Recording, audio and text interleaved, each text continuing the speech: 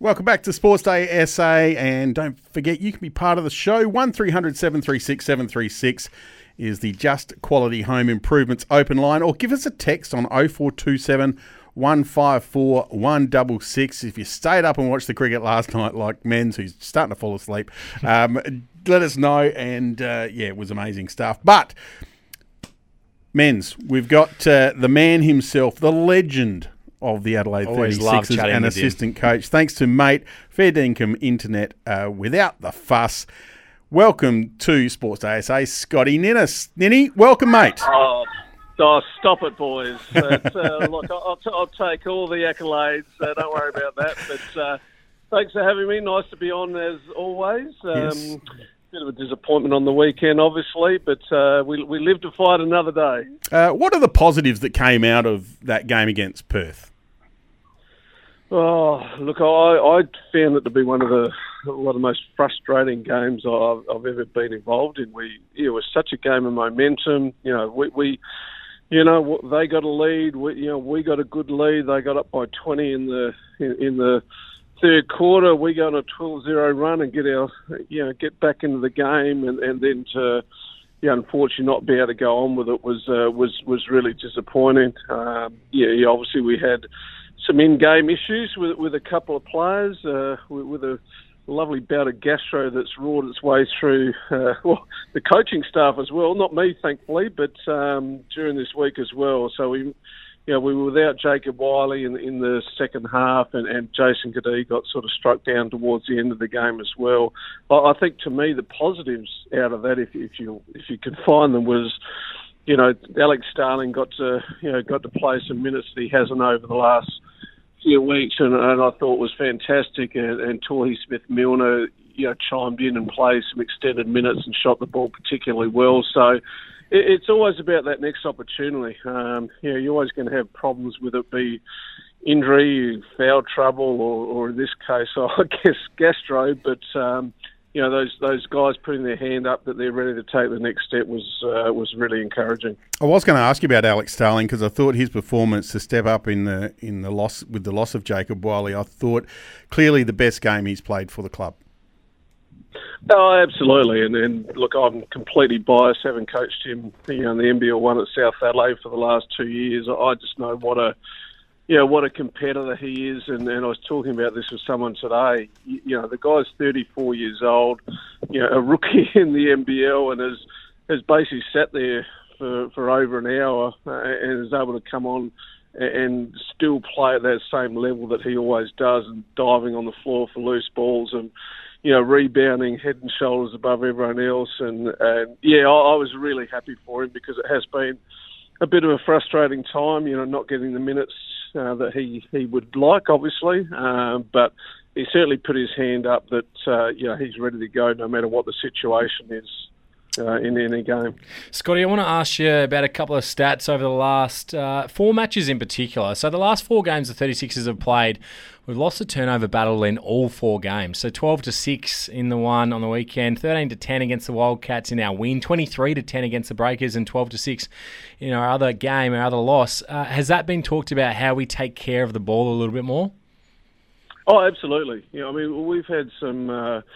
We've the turnover count a little bit better than what it once was. Obviously, when you start talking in the 20s, that's ridiculous. You're not going to win too many games when you're throwing the ball that way that much. The other, I guess, really concerning stat for us is how many times we're giving up offensive rebounds. And, for the most part, of this season, defensively, we've been pretty good. But, against Perth on Saturday night, we give up 9 offensive balls in the first quarter alone, and I don't know if I've ever even heard of that before. Wow. And by halftime, it's 15 and it's 21 for the game. So you're just giving them more and more opportunities. They end up having 20 more shots in the game than us. It's just those sorts of things.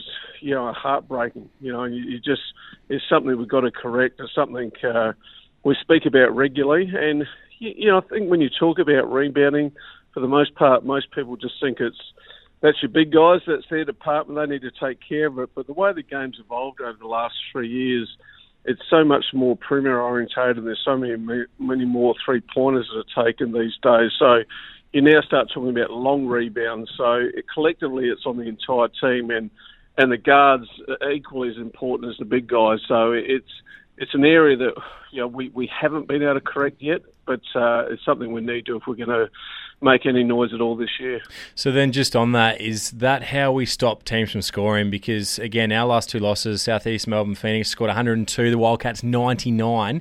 Yeah, in our wins, we keep the Wildcats to 78 and the Breakers to just 85. So is it the rebounds and the turnovers the main factor in stopping the opposition from putting a score on the board? Oh, yeah, absolutely. That's once again we talk about. I'm not just us. Anyone talks about what your identity is as a team and what sort of culture you have. And identity-wise, I sort of felt for the most part that it was becoming a defensive one. We were able to keep teams in the 80s, and then you give yourself every opportunity to win that game. Unfortunately, earlier on, we were keeping teams in the 80s, but we couldn't get out of the 70s ourselves. So, when you have a defensive mindset and you're able to do that and stop teams and then give up those offensive rebounds in particular, it is deflating. It's sort of, and then they score out of that. So you've done everything right for 20 seconds, made a team shoot a tough shot, and then they get an open shot, which invariably they make offensive rebounds. So yeah, we speak about it regularly. It was a point of emphasis in particular yesterday at training, and it's something we need to correct as a group. I want to ask you about training this week, leading into Saturday night's game against the Jackies. How has it been, and has that gastro now gone from the group? Is it well and truly passed by?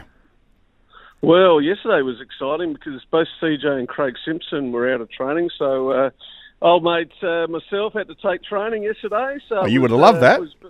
I loved it, mate. Ranted and raved. There was TV cameras everywhere. There was NBA scouts in the stands. So I was strutting up and down like I was the man again. But no, it's yes, very, very fortunately just to fill in there. But had a conversation with CJ earlier. He's still flat, but he's over the gastro, so he'll be out again tomorrow. And Craig Simpson, our other assistant coach, is in the same boat. But we're probably fortunate that it didn't hit more of the players, to be honest with you. So we obviously had Jacob Wiley.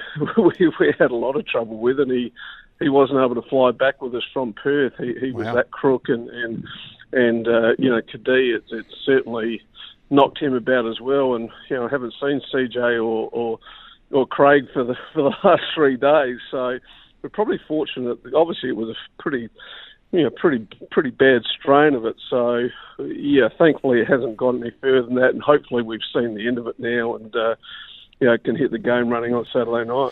So we'll just amend that. We're currently chatting with 36's head coach, Scott NINNIS, at the moment. Scotty, the Jack Jumpers on Saturday night. We know that the crowd turns up here in Adelaide. It'll be a great atmosphere. Then Southeast Melbourne Phoenix the following Friday. A nice couple of back-to-back games at home we mentioned it last night on the show, only a game outside of that top six, so to really catapult yourself back up that ladder.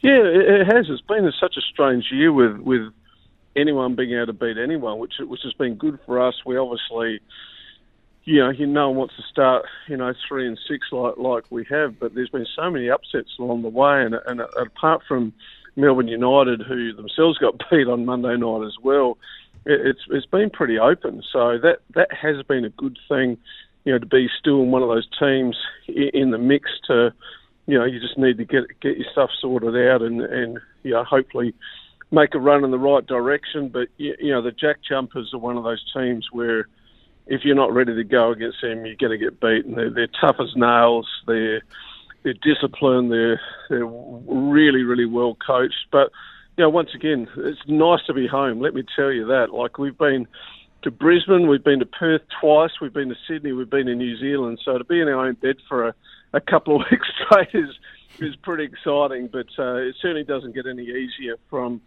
a game standpoint. Obviously, Tassie, as I've just talked about, are really good. We get the Phoenix coming in here next week, who've just signed Daniel Johnson. Yeah, I was going to ask you about that too. We get him coming to town, so that's he'll want to come in here and perform well. And to be honest with you, I'm a little bit surprised it's taken this long for him to pick up a gig. We all know how good a player he's been for such a long period of time, and I was fortunate enough to coach him at the NBL 1 level this year as well. And it's exciting to have him back in the league. Not so exciting to have him come back and play against us in a week's time, but no, I'm stoked for him, and hopefully it leads on to more than just a short-term contract for him. I want to ask you about DJ. Was there, when decided to get rid of an import and there was room for DJ to come into the lineup, was there talk amongst the club about possibly getting DJ back into the roster this year?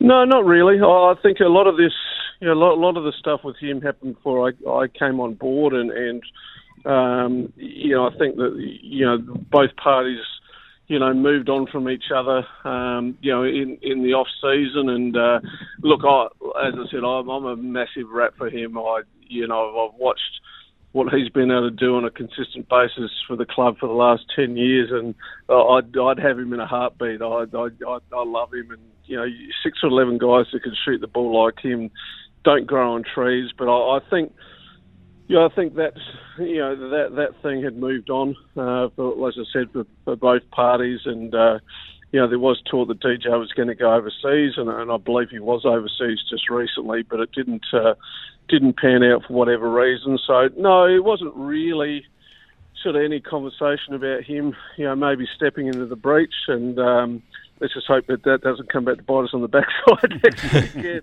So. Scotty, just before we let you go, I asked you last time about the NBA, and you mentioned about Bonsor's Celtics, that they look very nice this year. I just wanted to ask you about James Harden heading to the Clippers and how that's going to work with Kawhi, Harden, Paul George and Russell Westbrook all in the same team. Well, it's not going to work. Let's be frank. Anyone that thinks that Harden and Westbrook, two ball-dominant guys, and there's two other guys on the team that are better than those two. I just don't understand how some of these NBA GMs look back and go, well, that's going to work. So, especially when you're not talking about guys you're bringing in who have got a lot of championship success. They've got none. But I personally don't see how it's going to work. I'm a huge rat for Leonard. I think what he's done over the years, we've seen it with San Antonio and Toronto, is out-and-out superstar. There's questions with him, being able to stay healthy as well. But I just think that's going to be a ticking time bomb. It's bring out the popcorn, boys. We'll sit back and watch that and see what happens with that. But to me, that doesn't equal championship success. I'm happy to be proven wrong, but we will see. I think the rest of the world is with you there, Ninny. Hey, what about Scott Ninnis Premium Wine Tours? Are they on a bit of a hiatus at the moment while you're in the assistant coach's chair, or are you still keeping that running? Absolutely not. No, it's I've had the business going for 11 years now, and knowing how fickle the basketball world can be, I could be back in that chair, in a year, 2 years, or 5 years' time. Who knows? But no, I've got a guy, JR, who's driven for me over the last 7 or 8 years, who's running all the tours during the course of the NBL season, and it's been quite exciting. Probably the last month it almost seems like it's back to normal. Like a little thing called COVID buggered up a lot of us in the tourism industry, but I've had JR out to the Barossa and the Clarenvale 4 or 5 days a week for the last month, which is really, really exciting. So I'll tell you what, I miss sitting even though I can't taste wine by myself when I'm doing tours for obvious reasons, but I just miss sitting there looking at the vineyards in a stress-free life rather than ranting and raving on the sideline during an NBL game. So I look forward to the off season to get back up and see all my friends in the Barossa and Clarenvale, but wouldn't change it for anything. Ninny, thanks for joining us. We really appreciate it. Great to have a chat with you again, and good luck on Saturday night against the Jack Jumpers, and we'll get the win there and then knock off the Phoenix. We own one. Sounds good to me. Thanks, Scotty.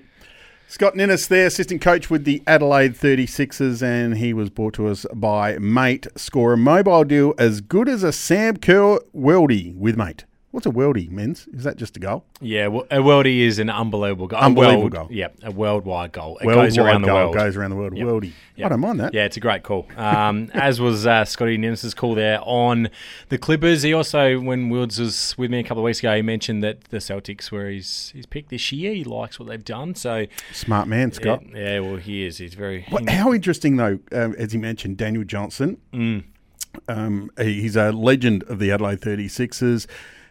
Had not a falling out, but CJ and him just didn't work, so he was going to move on. He had a contract in Japan. Yep. Went to Japan. That didn't happen for whatever reason, so terms couldn't be agreed to. So he came back to Adelaide. I know he's been working pretty hard in the gym by himself, and all of a sudden there's an injury and DJ's back in the league. You've always got to be ready, and we find that in particularly international sports. In the NFL, if you're a running back and you don't have a contract, you've got to keep yourself ready, because as soon as an injury pops up, you get that opportunity. And Scotty mentioned it; it's a fickle sport, and you could be in and out in an instant, which we've seen with DJ. You could. It's time for Lost in the Wash. Thanks to Toolkit Depot, tools, equipment, safety gear, workwear. Toolkit Depot, everything you need under the one roof. Tools, equipment, safety gear and workwear in-store or online. And time for our ODI World Cup update. Henley Homes, new design with drop prices, all the luxuries, and now 7-star energy efficiency. Bonds, you know what tonight's game is about? The bottom of the ladder. It is. It's the wooden spoon for the ODI World Cup, which is between England and the Netherlands. Now, again, you would not have picked that at the start of the World Cup, that England would be potentially going to win the wooden spoon. If they lose to the Netherlands tonight, they will finish on rock bottom of the table, because their net run rate will just be far too poor, even if they can get a win in their last game. But surely they beat the Netherlands.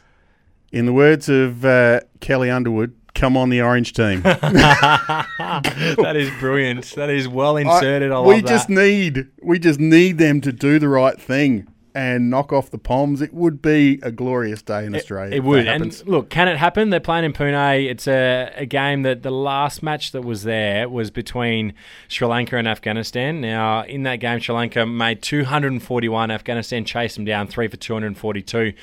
It was a game where it was a reasonable batting wicket, but it was one for more the pace bowlers rather than the spinners. Yes. So who does that suit? I mean, probably England. I mean, they've got some bowlers in David Willey who he has some nice off-speed deliveries. I think that will suit him the most. Not so much a Mark Wood potentially, but Wokes and Willey. Wokes certainly is the other one. It's a good point. So Netherlands got a couple of nice medium to fast paces that will fancy themselves on that wicket. But you would think that with England with nothing to lose, you would think that one game they'll come out, and whether it's a Ben Stokes or whether it's...